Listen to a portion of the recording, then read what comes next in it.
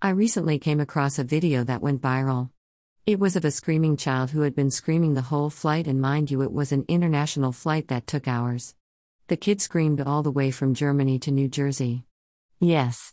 The child, according to the passengers, screamed for 8 hours. Unacceptable. The passengers said he also ran up and down aisles and climbed over people at will.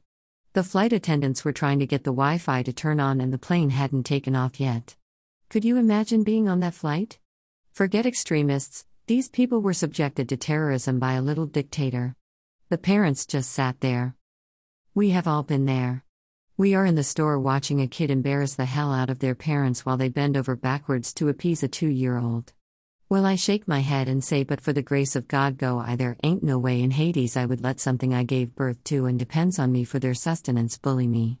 My mama didn't raise no punk, lol. Spare the rod, spoil the child. To spank or not to spank, that has always been a debate. But what always gets me is how people take this Bible verse and thinks it is referring to corporal punishment. But it could also be interpreted another way. Maybe it means, if you don't discipline your children, they will turn out to be the bottom feeders of civilized society. Discipline doesn't have to involve a spanking. How many of us have watched our friends or family raise an entitled child? We shake our heads in disbelief. Oh yes. I feel like giving examples. I'm hungry. Okay, that's why mommy stopped everything and fixed you dinner. I don't want this, I want McDonald's. Well, mommy has to do something real quick, but as soon as I'm done I will take you to McDonald's. I don't want to wait. I want McDonald's now. And the parent is then verbally harassed until they take the brat to McDonald's. Unacceptable. And I feel spoiled really is a form of abuse. You set the child up to have a bad life. No one in society will put up with their entitlement. They will be outcasts in a civilized environment.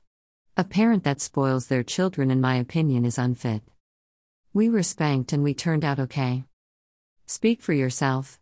I can only think of 2 occasions where my mother spanked me for disobeying or being disrespectful to her. Only 2, and spanking was an understatement. I got my behind tore up. This was my mother's philosophy.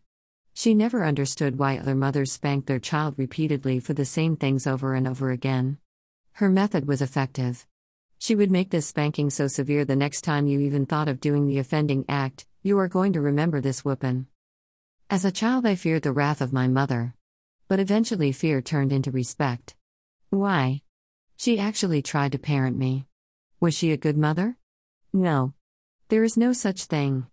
She was a flawed human being, but what set her apart was she tried. None of the foolishness these kids these days employ. There was no CPS. Had I threatened to call them, she would have knocked me upside my head with the phone. As a child I just didn't go there with her. If I did, she reacted. And she took me places, spent time talking to me and bonding with me. When she disciplined me, deep down I knew it came from a place of love. Get it? When you truly love your children, you discipline them. Sometimes parents spank their kids out of frustration or lack of how this parenting thing works. It makes their children even more rebellious because deep down they know that it's coming from a place of annoyance. So no, I don't believe in spanking, and yes, I believe in spanking. I believe in doing whatever you have to do to make sure that when your child leaves your house they are ready to be good citizens. A part of parenting involves an effective strategy. Discipline occurs in a variety of ways that fit a variety of situations. It is up to the parent to use good judgment. Some of us were spanked and we did not turn out okay. If you lived in a household where you were physically disciplined out of frustration, it leaves a feeling of being unloved. That means not all of us turned out okay.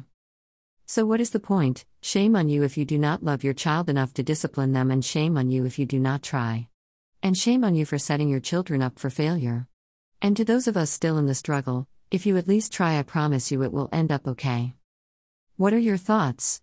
Follow this blog at whenthesewomen.speaks.com, Facebook at whenthesewomen.speaks, Instagram at whenthesewomen.speaks, Twitter at woman_speaking, Tumblr at whenthesewomen.speaks.com, Pinterest at whenthesewomen.speaks.